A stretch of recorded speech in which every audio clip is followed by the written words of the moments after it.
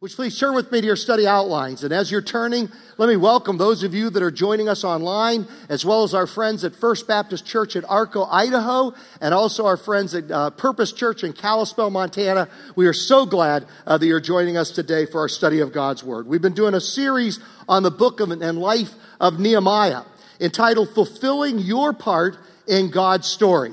We'll put the walls of Jerusalem up there as they would have looked back at this time, about 2,500 years ago, 400 or 500 BC. And what Nehemiah was used by God to do is to inspire about 38 leaders to then go mobilize about 42 different groups of people in order to reconstruct the defensive fortifications around the city of Jerusalem so that business could prosper, so that education could prosper, so that the worship of God could prosper. And the city back then would have contained about 176 acres, and so they were reconstructing the defenses around this so that things could thrive within the city. They were rebuilding the city of God, making it into a city to worship, honor, and to glorify God. And God is doing that through our church as well. And I just really want to encourage you to be here, if at all possible, next Sunday. I believe next Sunday is going to be one of the greatest, most encouraging, inspiring days in the 148-year history of our church. And if you're in town, I urge you to be here next Sunday. If you aren't able, if you're out of town, you're not able to be here, could you join us online? And if you're not able to do that on next Sunday morning, by the end of the day, we will have up on our website, we will have my sermon next Sunday up on our website by the end of the day. And we're going to talk about what God is doing in the city of Pomona and what He's doing through you, whether you live in the city of Pomona or whether you drive in from different places, as we were talking about last Sunday, how God calls people from other places to here in the same way He called people that worked around Jerusalem and lived in other places around Jerusalem to come to Jerusalem to restore and to revitalize that which was going on in that city. And God has called you to do that. He's laid it on your heart to be here. And we're going to talk about unbelievably exciting things that are happening within the city, how we are right in the thick of it. Our church is right in the midst of it. And and the impact of our church, the worldwide impact of our church is going to just multiply geometrically. And it is going to be such an exciting Sunday, and I really encourage you to be there. Now, in part one of Nehemiah, we talked about having a holy discontentment, where God leads you to want to change something in the world for Christ. And then in part two, we talked about the power of everybody, how God mobilizes people around similar passions in order to change things for the sake of Christ. And now we come to part three, that once you start fulfilling your part in God's story, you will experience attack.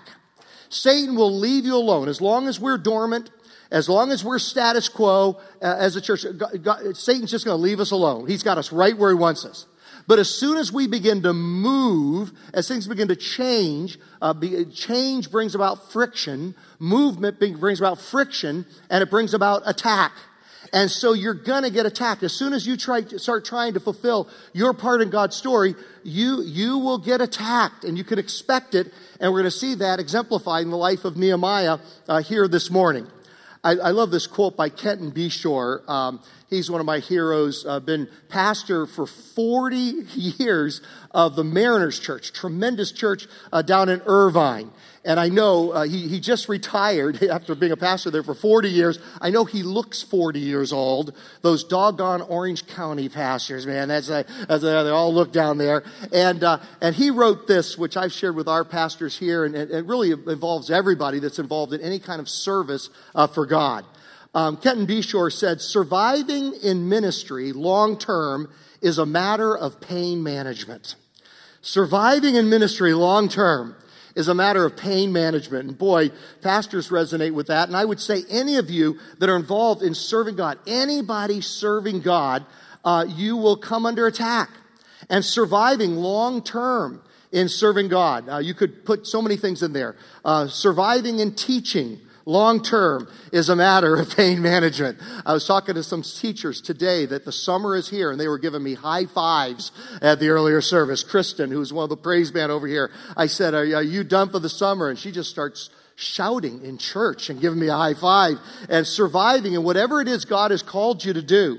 It's serving, teaching Sunday school for second graders, leading a group of kids in kids camp or whatever God has called you to do in the ministry of our church, security or greeting or homeless ministry or fighting human trafficking or whatever it might be, surviving in ministry long term is a matter of pain management because you will come under attack. And so today we're talking about surviving a personal attack. Common ways that people attack us. Number one is ridicule. Nehemiah chapter 4, verse 1. When Sanballat heard that we were rebuilding the wall, he became angry and was greatly incensed. He ridiculed the Jews. Now let's hold it there for just a second. Sanballat in the original Hebrew means thorn in secret. Thorn in secret. And he is going to be a thorn in the side of Nehemiah for the entire book of Nehemiah. A thorn in secret. He was a pain in his foot is where he was a pain. He was a pain in his hand. All right. He was a thorn in secret, a thorn in his side. Let's continue with verse 2.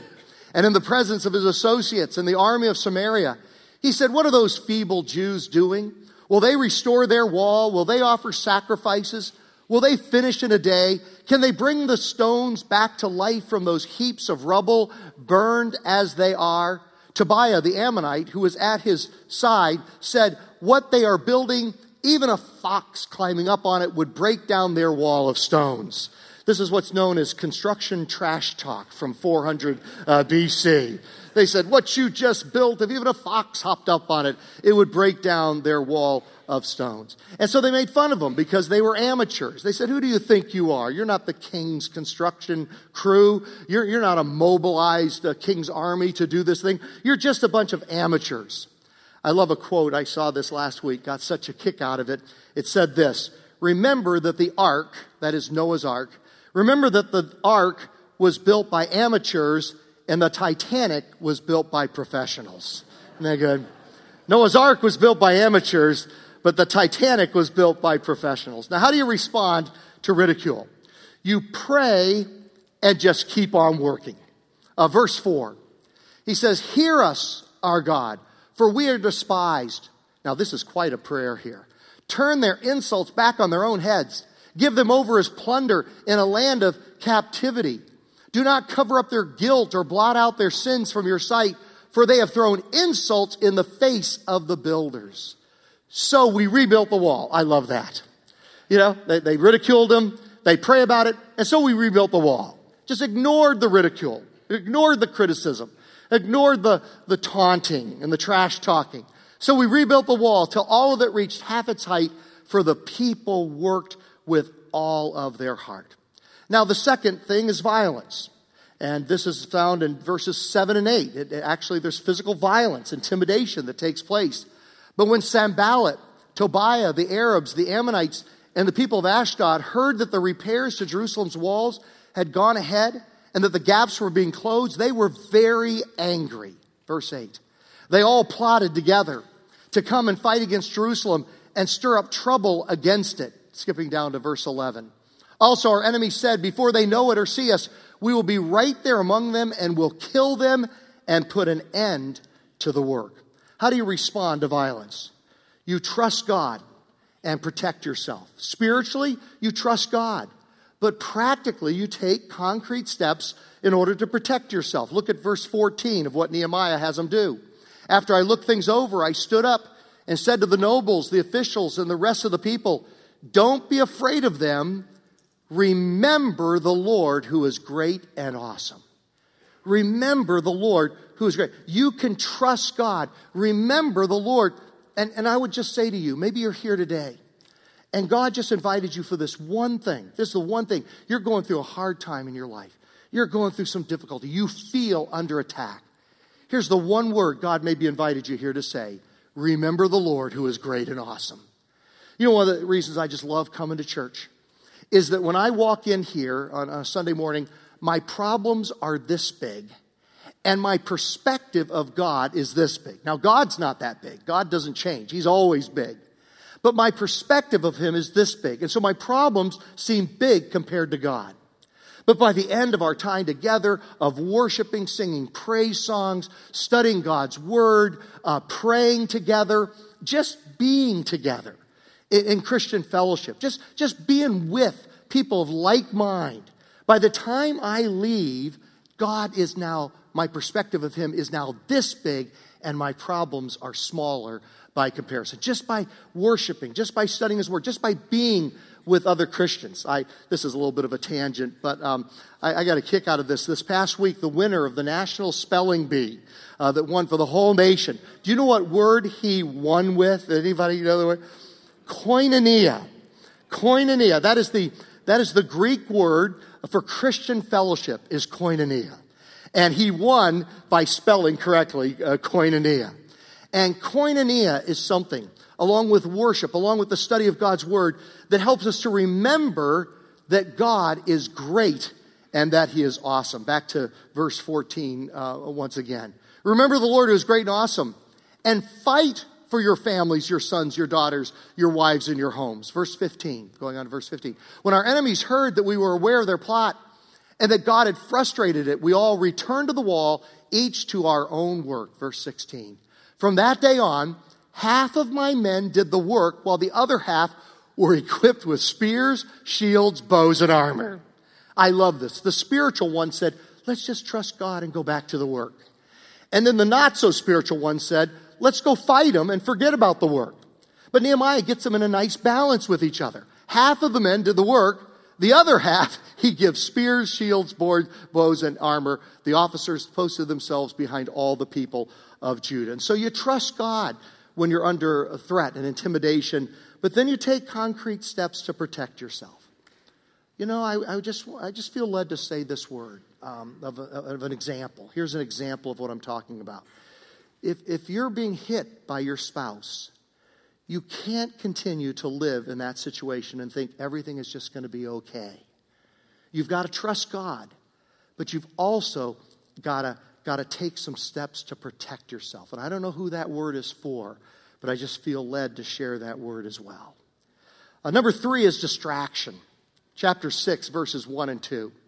When word came to Sanballat, Tobiah, Geshem, the Arab, and the rest of our enemies that I had rebuilt the wall and not a gap was left in it, though up to that time I had not set the doors and gates, Sanballat and Geshem sent me this message. Come, let us meet together in one of the villages on the plain of No. Sometimes God's up in heaven saying, can I make it any more clear? Okay, can I make it any more clear? I mean, Kimberly's maiden name was Hazard. And then I could, complain, Lord, she's just brought me on such an exciting spiritual journey. My life has been hazardous from the day we met. He said, how much plainer could I have made it, Glenn? She was hazardous to my comfort zone. She was hazardous to the status quo in my life. And so, come let us meet together in one of the villages of the plain of Ono. But they were scheming to harm me. Now, this was just a distraction.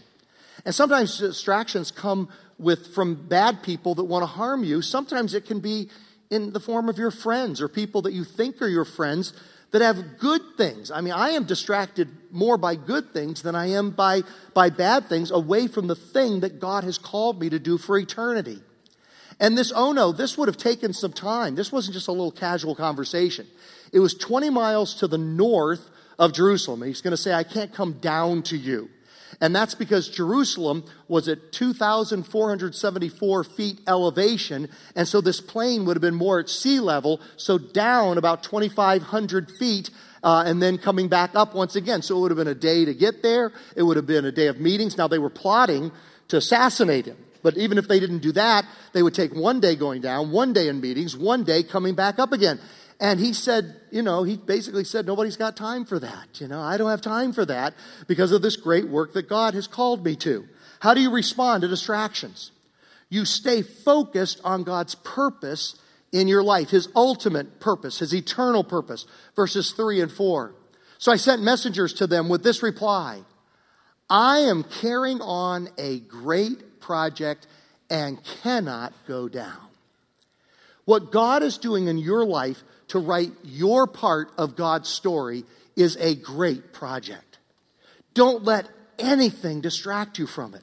I am carrying on a great project. God is doing a great thing through you. You may not even realize it, But if you're simply being obedient to what God has called you, it may seem like a small, simple thing. But if God has called you to do that thing, you are carrying on a great project, and you cannot be distracted by lesser things. Why should the work stop while I leave it and go down to you? Verse 4. 4 times they sent me the same message. Distractions don't just come and you resist them and they go away. They come back again and again and again. 4 times they sent me the same message. And each time I gave them the same answer. Stay focused on God's purpose. That's why here at Purpose Church we have one vision. Just one vision. Everyone everywhere following Jesus. We have one mission. One mission. Helping people find their purpose to connect with God, connect with others, and connect others with God. We have 5 values, core values. Found people, find people. We're better together. Growing people change. Everyone is designed to serve, and generous people transform the world. And we have 4 ways, priorities of getting that done. Big, small, serve, and oikos. Everybody should have a big. Everybody should be worshiping God at least once a week. And if you're out of town, find another Bible-believing church where Christ is honored, where you can worship. Everybody should be in worship once a week. Everybody should have a big. Everybody should have a small. We should have some area where we experience koinonia, where we go face to face with other Christians so that we can be encouraged and so we can be challenged. If you want to find a group, you can go back to our Connect Center, and there are groups that meet all through the week. Maybe this summer is the time when you're going to find, I don't know, sometimes summer is as busy as any other time of the year, but sometimes you find a little bit of breathing room. And maybe you're going to find a group to connect with this summer. Inserted in your program today, there was a set of Sunday morning classes.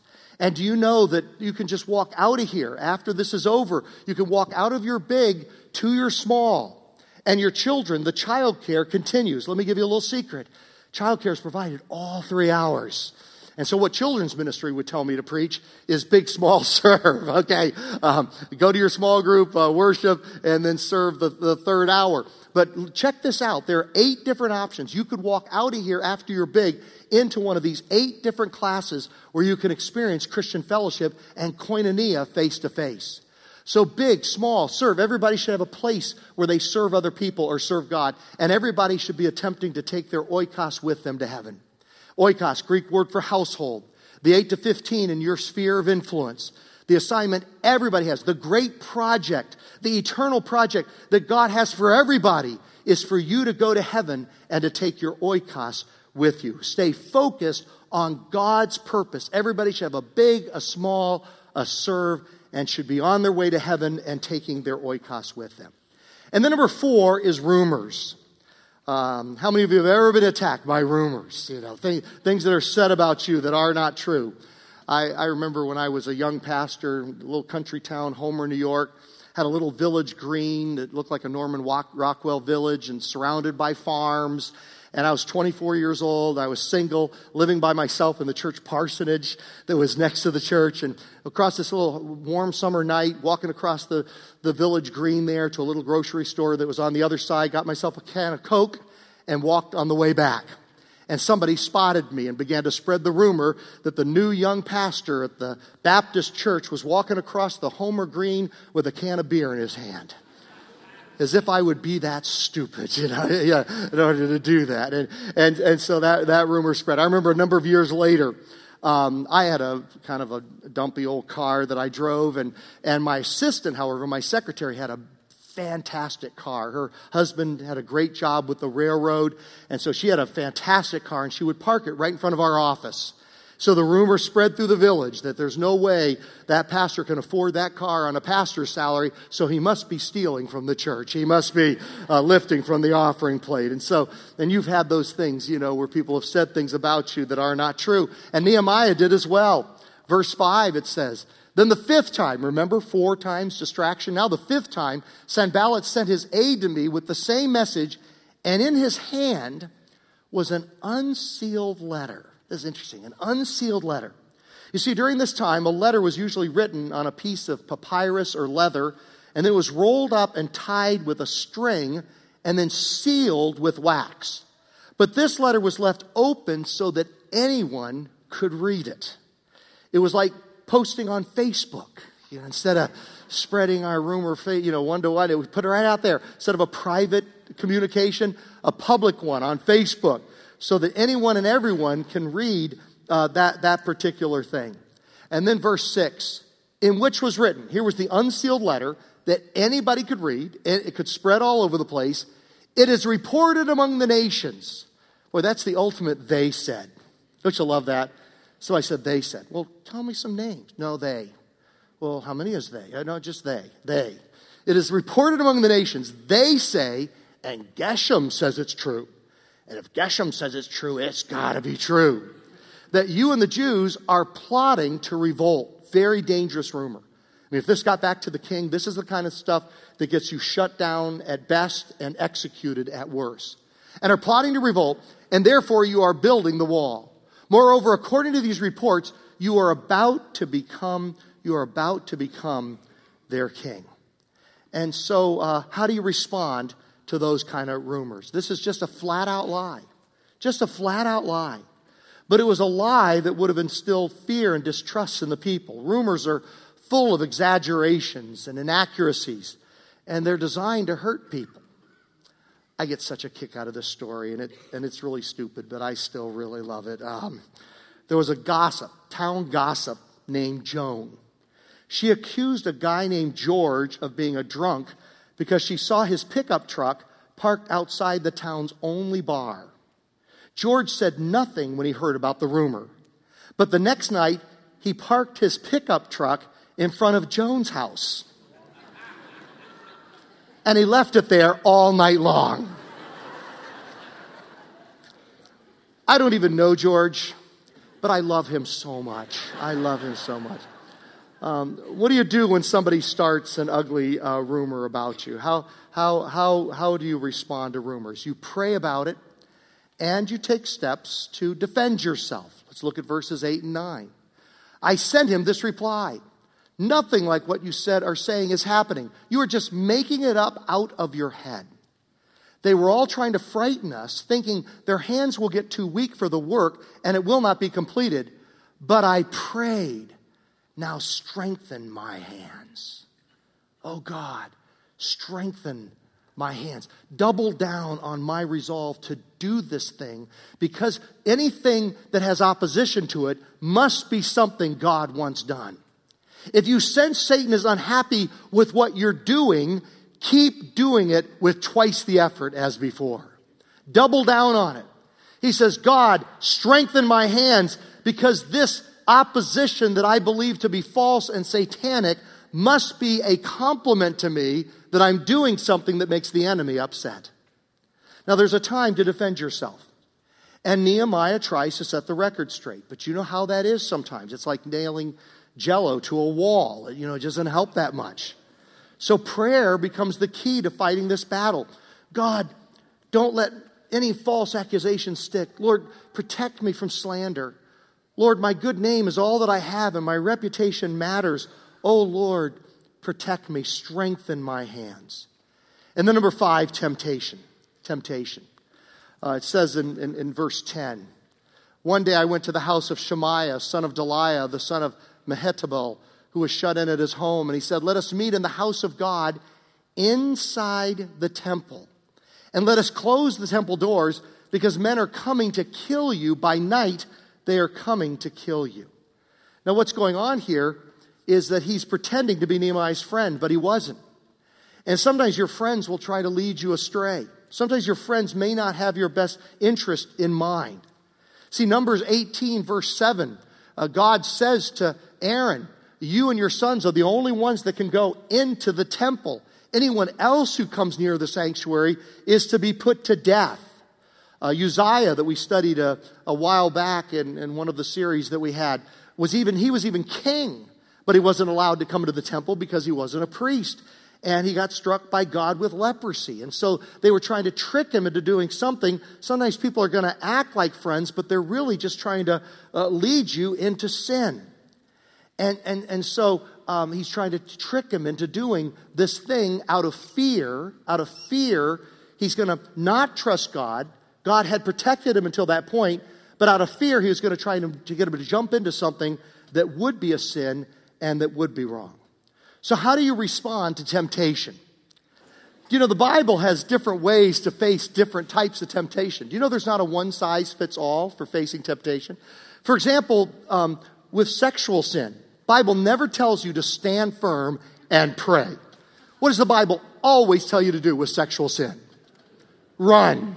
Run, Forrest, run. Run, Navy SEAL, run. Just like that guy said. That's what the Bible always says with sexual temptation. Sexual temptation. Just run. Get out of there. But sometimes we are to stand firm and pray and obey. Because fear and worry will cause us to jump away from something that God would have protected us from into sin that now He will no longer protect us from. So they were saying, hey, be afraid for your life and run into the temple. God would protect his life, but once he ran into the temple, then at best it would have been a rumor that they could have spread that would have been true, that he was where he should not have been. But at worst, his life would have been taken. So how do you respond to temptation? In this case, you pray and obey. And then chapter 6, verses 11 through 13. But I said, should a man like me run away? Isn't that a great line? Should a man like me run away? If it was sexual temptation, yes. But in this situation, to run away into sin, should a man like me run away? Hold on to that thought. In about 2 minutes, we're going to close before we go into the Lord's Supper, and we're going to come back to that verse. Or should someone like me go into the temple to save his life? I will not go. Verse 12. I realized that God had not sent him. See, false prophecy is when somebody tells you something is from God, but it's not from God. God had not sent him, but that he had prophesied against me because Tobiah and Sanballat had hired him. He had been hired to intimidate me so that I would commit a sin by doing this, and then they would give me a bad name in order to discredit me. Which leads to our final one. Number 6 is false prophecies. Verse 14. Remember Tobiah and Sanballat, my God, because of what they have done. Remember also the prophet Noadiah and how she and the rest of the prophets have been trying to intimidate me. Somebody saying that God told him to tell you something that God didn't say. I got a prophecy this week, just a couple days ago, in the mail. And it was very nicely, written. Lead pastor, Glenn Gunderson, Purpose Church. Very well typed up, didn't look like a whack job at all. It was from Walnut, and I trust about anything that comes out of Walnut, and so I get this here, and I open it up, and it was a guy that said he had been called by God to warn many Christian leaders in California regarding the great earthquake. And so he said his prophecy is that a massive earthquake will soon strike California. So I pray about it, take that seriously, want to test it and consider it. But here's what his application of this warning was. He says, here's what God is saying. Evacuate and move to the upper Midwest. That was what you're supposed to do as a result of this prophecy. It says safe areas may be found in the upper Midwest. Farm and ranch properties can be purchased now. Now, I don't doubt that we probably will have some kind of earthquake in the future.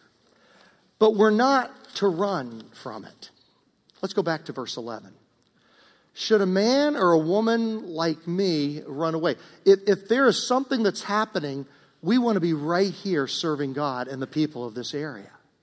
With seeing what God is doing in our church and the remarkable things God is up to, should a church like us run away? See, that was the problem I had when I tested it and prayed about it, was I thought I don't like the application of it, because the application of it is to just save your own skin and to flee.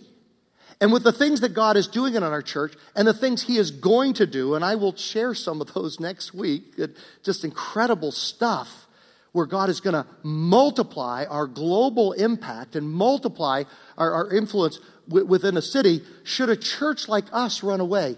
30 years ago, we had a chance as a church to run away.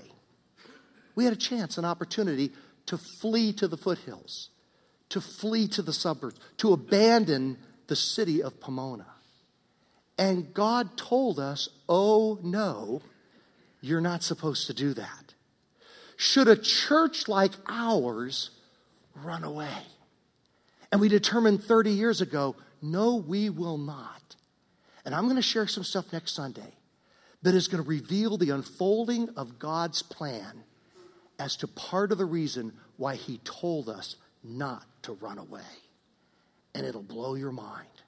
We've already seen it as 30 years of blessed service to this city. And like I said last Sunday, many of you live in the city and serve here, but many others of you drive from other places. A majority of you drive from other places because God laid it on your heart to come. Like we talked about last Sunday, how people came from neighboring cities to Jerusalem to help restore the defenses so the city could thrive. And God has done that for you as well. And he revealed to us 30 years ago that we were not to run away. And we have been faithful to that, and we have realized the reasons for that over and over again. But God has recently revealed some stuff that is going to show us even more why God said to us 30 years ago and why God says that to us today. Should a church like us run away? And the answer is no. Stand firm, pray, and open up for the blessings of God that are on the way. Now we're going to share the Lord's Supper together, and everybody's welcome to share the Lord's Supper. You just need to know that you're a follower of Jesus. And you say, well, Glenn, I'm not sure if I've taken that step. Well, if you're not sure, right in front of you there in the book rack is a card that says resource. And if you just look that over, it tells how to have a relationship with Jesus Christ. There's a little suggested prayer there. And if you've ever prayed that prayer or something like it in the past, or if you'd like to pray it today and receive Jesus as your Lord and Savior, become a follower of Jesus, you can do that privately in your own heart. But then you show it publicly by receiving the cup and the bread, which say outwardly, I am a follower of Jesus Christ. I have received him as my Lord and Savior for the forgiveness of my sins. I've been cleansed by the shed blood of Christ on the cross. I've been cleansed by his body, the bread given for us on the cross. And so we honor him in this way. And if you are a follower of Jesus, or if you choose to be a follower today, you are welcome to share the Lord's Supper with us right now. So let's take just a moment and prepare our hearts to receive the Lord's Supper.